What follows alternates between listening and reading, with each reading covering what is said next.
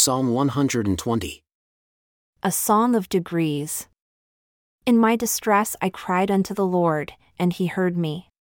Deliver my soul, O Lord, from lying lips and from a deceitful tongue. What shall be given unto you? Or what shall be done unto you, you false tongue? Sharp arrows of the mighty with coals of juniper. Woe is me, that I sojourn in Meshech, that I dwell in the tents of Kedar. My soul has long dwelled with him that hates peace. I am for peace, but when I speak, they are for war.